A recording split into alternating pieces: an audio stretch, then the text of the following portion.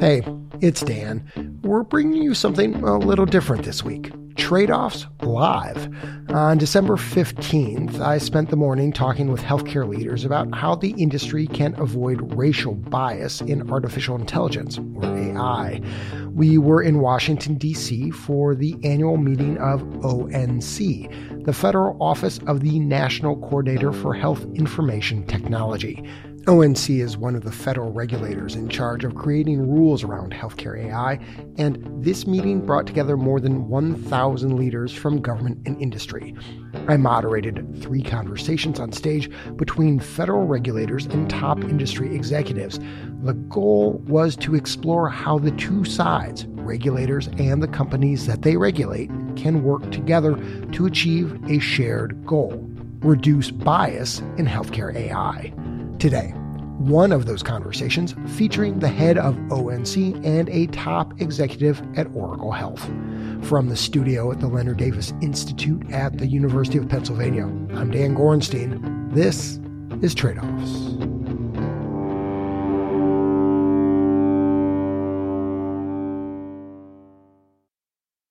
The conversation you're about to hear is between Mickey Tripathi, the National Coordinator of Health IT, and James Elzy, a physician, electronic health record expert, and Chief Health Officer for Oracle Health Government Services. Oracle Health is one of the largest electronic medical record companies in the country. We've edited down the conversation for clarity. In the first half, Mickey explains the problems ONC saw with AI and racial bias and how they're looking to fix them. We'll hear from James and audience questions in the second half. Thank you so much. Mickey, could you talk with us a little bit about when it comes to racial bias in AI, what is the purview of ONCs? Just as a quick introduction. So we actually started looking at this in the summer of 2021 as we were, thinking hard about health equity issues, and the secretary was asking us, what are the health equity issues related to health IT? So we started looking deeper into it, and there was mounting evidence that Ziad Omermeyer, a number of other researchers were starting to uncover about the unintended consequences that of just sort of relatively naive applications of algorithms. One, there was a provider organization in California that had taken an algorithm for what seemed to be a pretty benign thing, efficiency in scheduling. Because as you know, no-shows is a big deal in healthcare, right? It costs all of us a lot of money. That's a very valuable, highly skilled set of people who are left standing without anything to do, and none of us really wants that. We want productivity. What they did with the algorithm is they would determine, looking across patient population, who has a higher risk of being a no-show. And for those patients, we're going to double or triple book the providers. And what ended up happening then, you can imagine, is someone shows up, and if they have transportation insecurity, for example, which a number of people do, they would have a higher likelihood of having a much longer waiting period if they showed up. And that, you can imagine that applying in a wide variety of settings, in inner city settings, in rural settings, where people have to travel 50 miles with perhaps an old car that happened to break down twice in the last 6 months. Now, their bad luck, the algorithm has picked them up as being at risk for not showing up, and all of a sudden they're waiting 3 hours in the waiting room, and perhaps they lose their job because, as we know, a lot of people don't have the flexibility to say, I'm still at the doctor's office, I'll be in a little late, right? That just means, don't show up tomorrow then, right? So that we were looking at, things like that. We were looking at... let me jump in. Yeah, and so you see this kind of algorithm, and you're like, okay, this is intended to try to solve a problem, a meaningful problem that could actually end up helping a lot of people, but the unintended consequence ultimately is what? The unintended consequence was that communities of people who have less access to resources for a wide variety of reasons are being treated in a differential way that can really negatively affect them in ways that no one had really predicted. And to the credit of that provider organization in California, once they were made aware of it, which I think was their own studies actually, they quickly shut it down and they tried to figure out different ways of doing it. So, Mickey, you're seeing these algorithms out in the wild. You're getting concerned that different people are going to be treated inequitably, and You have responded with a set of regulations, which, as most people in this room know, were finalized on Wednesday. When it comes specifically to trying to reduce the amount of racial bias in AI, what is this regulation doing? And you've got a slide to sort of walk us through here, I think. Sure.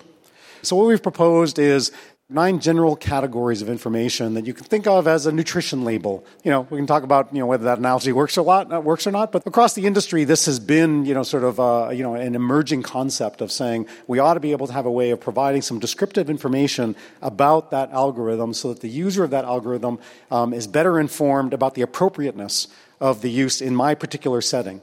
And so we proposed 9 categories that I think there are 31 different requirements underneath this, which would be something that an EHR developer who is certified by ONC would be required to establish transparency for the user of the AI-enabled tools that are in the system.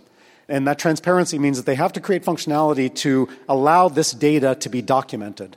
And what we hope is that will create an incentive for higher quality, because provider organizations and others who are the users will say, well, wait a minute, this algorithm has all these fields filled out, and I have a much better sense of, are there known risks that I'm now aware of? And this algorithm is pretty spotty. They either weren't able to give me good information, or they actually left the fields blank. And, we're not saying that should tell the provider, use this or don't use this. We're not approving these in the way that FDA, approves medical devices. What we're saying is that give that information to the provider organization and let them decide. And so you're asking for something like this nutrition label that you see on the back of a jar of mayonnaise, and you've got these 31 source attributes, right? And the categories that need to be included on that AI nutrition label, the fats, the sugars, calories, et cetera. And I know one of the key ingredients that ONC thinks is super important in all of this is this idea of fairness, which we all sort of know as a word, but in this context is a little confusing. Can you walk us through what fairness means as it applies to this nutrition label? Sure. The idea of fairness generally is anything that leads to conclusions based on, inherited or acquired traits, which really have nothing to do with what you're trying to accomplish at the end of the day. And so it's prejudice in some way, shape, or form, as my good friend John Halamka likes to say. Mayo Clinic has fantastic algorithms developed on 1 million blonde Lutherans in Rochester, Minnesota. And now I'm in San Juan, Puerto Rico, trying to figure out, is this algorithm, and in many cases it may not matter, right? There are no biological differences. The science suggests that it's okay.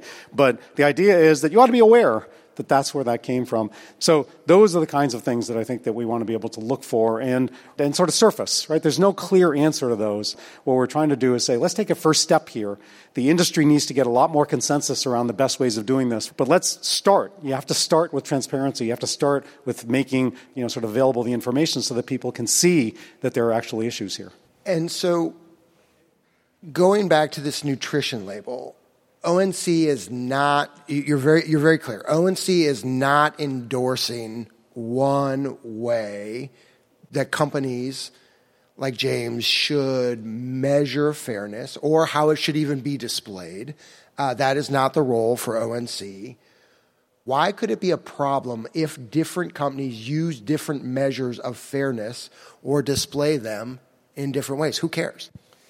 We don't have industry consensus on what's the best way of representing these things, which are very complicated. And there are arguably very reasonable variants in the way that you might measure certain things and the way you would present it. And for right now, what we want to say is let's leave that a little bit open to see how the industry sort of responds to that. And then we as an industry work together on, sort of developing what are more standardized kinds of ways of doing that.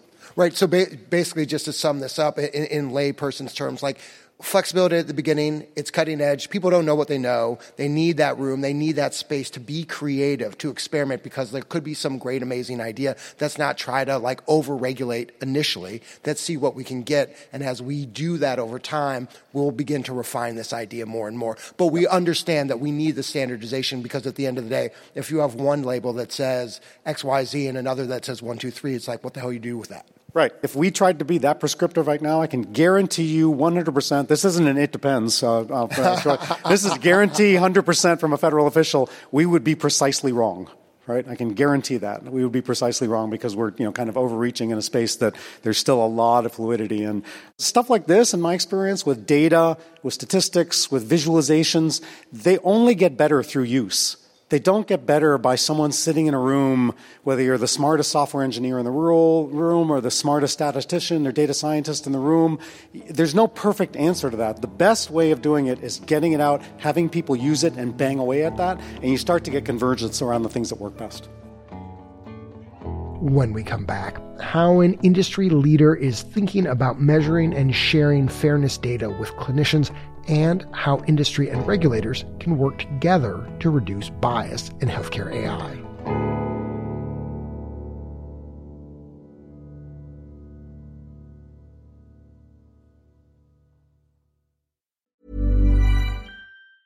Ever catch yourself eating the same flavorless dinner 3 days in a row? Dreaming of something better? Well, HelloFresh is your guilt-free dream come true, baby. It's me, Keke Palmer. Let's wake up those taste buds with hot, juicy pecan-crusted chicken or garlic butter shrimp scampi. Hello Fresh. Stop dreaming of all the delicious possibilities and dig in at HelloFresh.com. Let's get this dinner party started.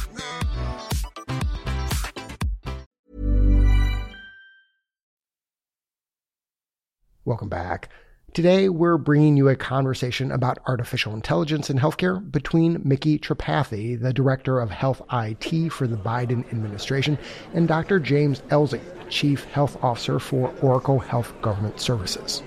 This conversation happened live on stage in Washington, D.C. in December at the ONC annual meeting. James, let's bring you in here. So Oracle Health is one of the companies that will have to follow these new regs, and you're going to have to put together this nutrition label. You're welcome. Can you walk us through how Oracle Health is thinking about which fairness measures it thinks is most important? So we've been looking at fairness for a little bit, actually. But it's looking at the idea of, as we have these data sets and models that people are building inside of our cloud infrastructure, how do we give them the tools to actually look at fairness? And we have something called Oracle Guardian AI, where it gives you fairness and looking more on the statistical side. So not trying to address unconscious bias, but really that statistical bias, whether it be gender, whether it be race, whether it be age. Are you getting that statistical prediction that you think you would, regardless of which group you're looking at? Just trying to make sure that the predictions are true no matter what variables you're introducing. Right. And how do you think you will display this for end users, these clinicians, these health system execs who are not experts in this, so it's easy and accessible and meaningful, right? Because that's the whole point. We're struggling with that. We have many ideas, but we don't have anything concrete yet because, like when you talk about, I think it's box 3 that says where you shouldn't on his diagram. Box 3 is the diagram. He's like, what diagram? Box 3 talked about, when you should not use an algorithm. Well, that can be a very lengthy conversation on why you shouldn't use it. Not just don't use it, but why shouldn't I use it? So how do you put that into something simple? Like, it's tempting to give it a grade, a letter, or a number just to say boom, or do you do narrative? And I was thinking it was very interesting because you're more the statistician, and we are trying to figure out how to get the statistician PhD to translate something for the MD. Great. And the fact that you're an MD, right, what would you want? Something I can digest in seconds. Well, no, truly. my fellow clinicians in the front. Well, I mean, if I have 20 minutes with a patient, I have the first 5 to 10 minutes is trying to get the patient who is new to me to trust me to actually tell me what's going on and to get that history. And then I do my physical exam and look at the what's already been done for that patient. And now I have 5 minutes left to figure out what we should do going forward. So I don't have time to go and figure out and read a long narrative of, well, on this population, it was done in the Swedish in the 70s, and therefore, I don't have time for that. I need you to truly tell me based on, you looked and saw what patient I have, and based on that, you give me a predictivity of 97% that this applies to your patient, and here's what you should do. I would agree with that. And one thing I would add on that, we had made a proposal that this information be available to the end users, essentially like a drill down.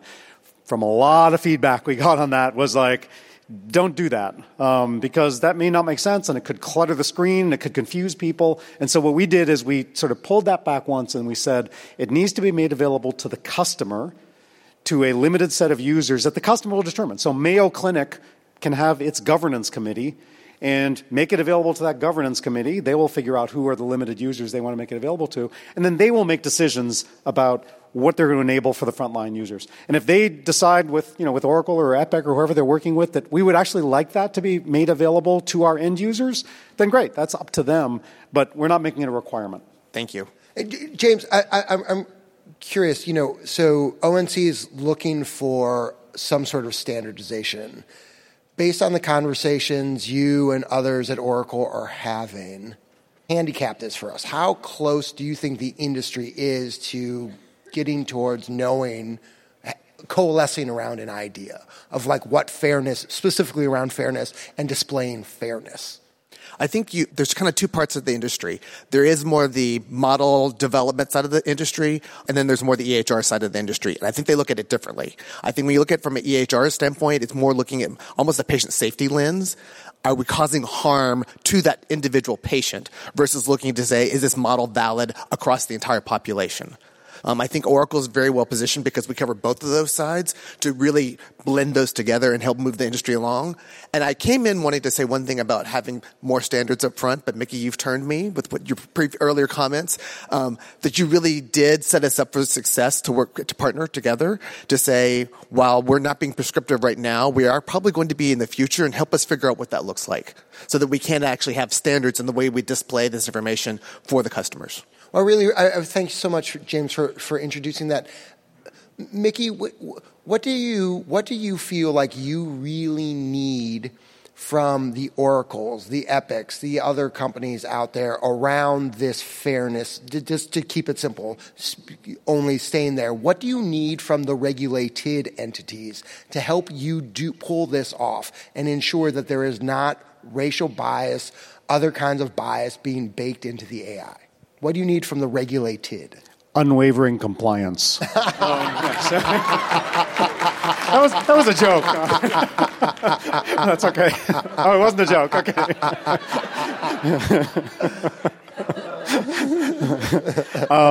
No, I mean, I think it's really, working in partnership, with industry, with the Oracles, with the provider organizations, with the experts in the field to say, how do we converge on a set of industry conventions that are going to work for us here?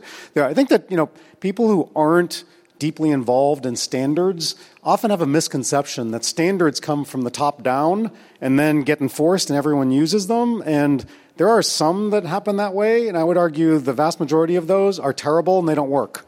The best standards are the ones that come more from the bottom up, that people have problems to solve and they start getting together and say, I've got this problem to solve, and now we've developed different ways of, sort of standardizing, and then it starts to emerge that, okay, now we've just got 4 variants of something, and now we can take that, over the line. And that's where the federal government can come in and say, all right, we're going to pick that up and say, all of you agreed basically on 4 variants of the same thing. Let's now all agree on this one. Then at that point, most people are like, okay, fine, great. I'm already there.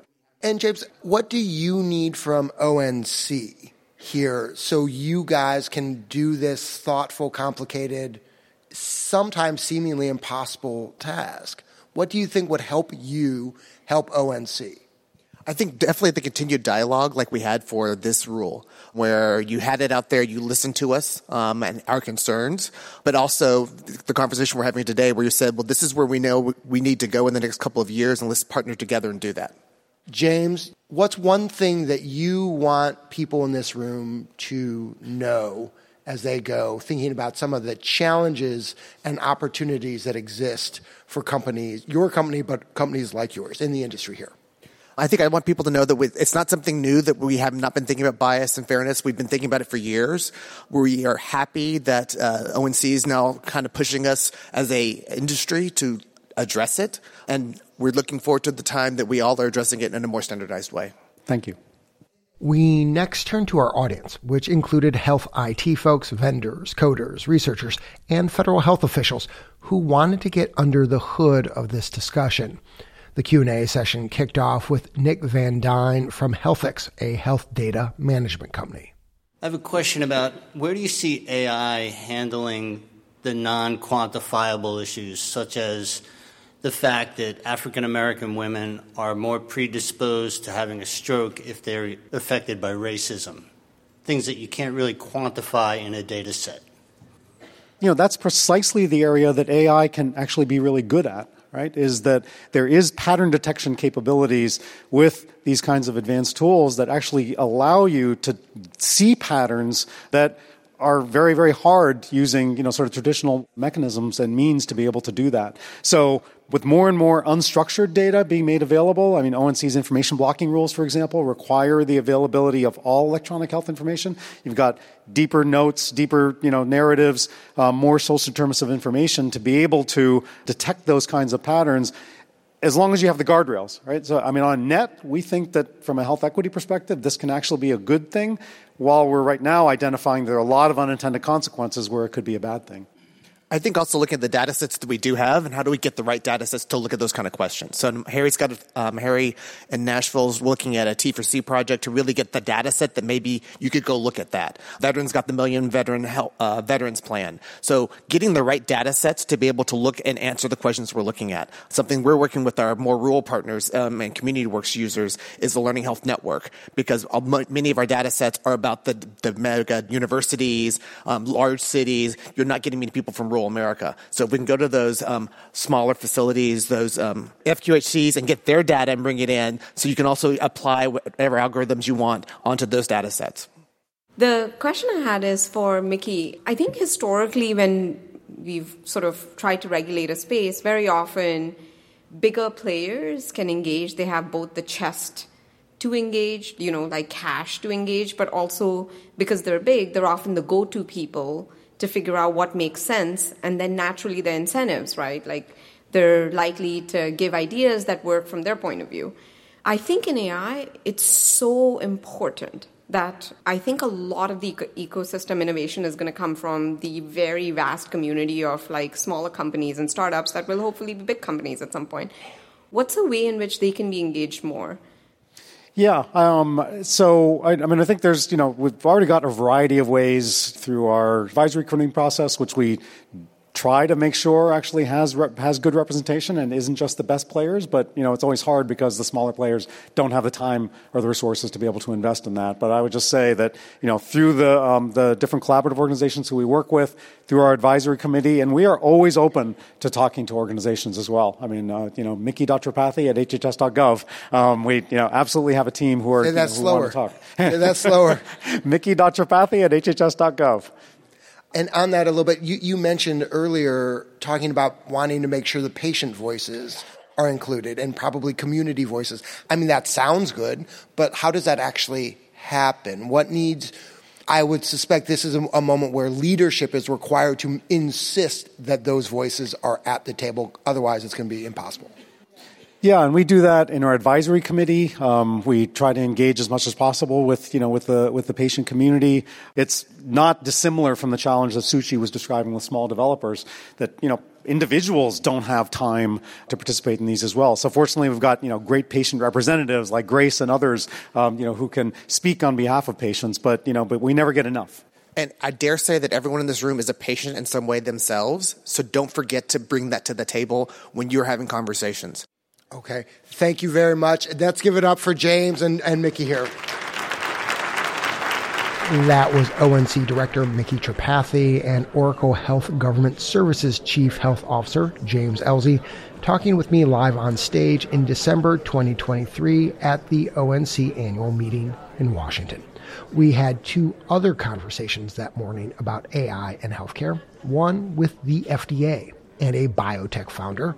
Government cannot regulate this alone because it's moving at a pace that it requires a very, very clear engagement between the public-private sector. It's exciting to see what's possible, but then also sort of the anxiety of things being done to us as opposed to with us. And another featuring Duke Health and the Federal Health Department's Office for Civil Rights. If you are a physician who has 25 years of experience and suddenly the AI algorithms are telling you something very different from your medical training, don't just go with the machines, right? These regulations have to come with on-the-ground support for health systems. You can find links to videos of all three conversations in our show notes or on our website, tradeoffs.org. I'm Dan Gorenstein. This is Tradeoffs.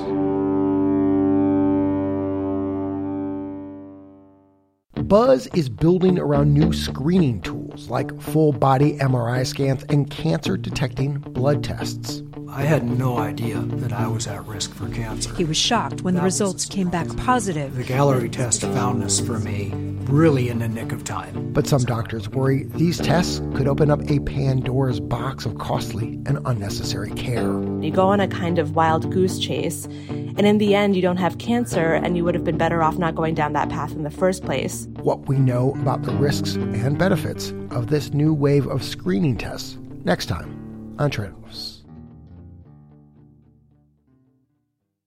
If you enjoyed today's episode of Tradeoffs, don't keep it to yourself. Tell someone else about it. Friend, colleague, family member. Better still, leave a rating or a review wherever you subscribe to us. The NPR app, Apple Podcasts, Spotify, wherever. The Tradeoffs team is producers Ryan Levy and Alex Olgin, editors Kate Cahan and Deborah Franklin, executive director Jessica Silverman, marketing director Catherine Dougal, audience engagement lead Shannon Crane, with help from Kate Seepy, Kelly Osmondson, and Cedric Wilson, sound designer Andrew Perella, executive editor Dan Gorenstein, and senior producer Leslie Walker. The Tradeoffs theme song was composed by Ty Sitterman. Tradeoffs coverage of diagnostic excellence is funded in part by the Gordon and Betty Moore Foundation. Additional thanks to Cannon Level, Jean Kaplan, Kevin Eike, Troy Tazbaz, Suchi Saria, Greg Toll, Andrew Roberts, Jeff Smith, Catherine Marcassini, Jordan Everson, Jenny Ma, Daniel Shea, Rebecca Winkert, and Mark Sendak. Thanks also to all our listeners who helped to support our work, including Lucy Stark, Diane Rappaport, and Graham Griffith.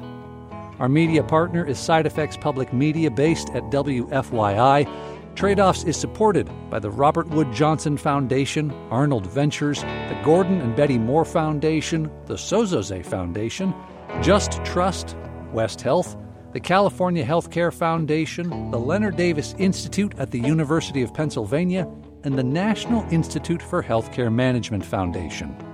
Our financial supporters are not involved in any decisions about our journalism. The views expressed in this episode are those of the individuals and not those of Tradeoff staff, advisors, or funders.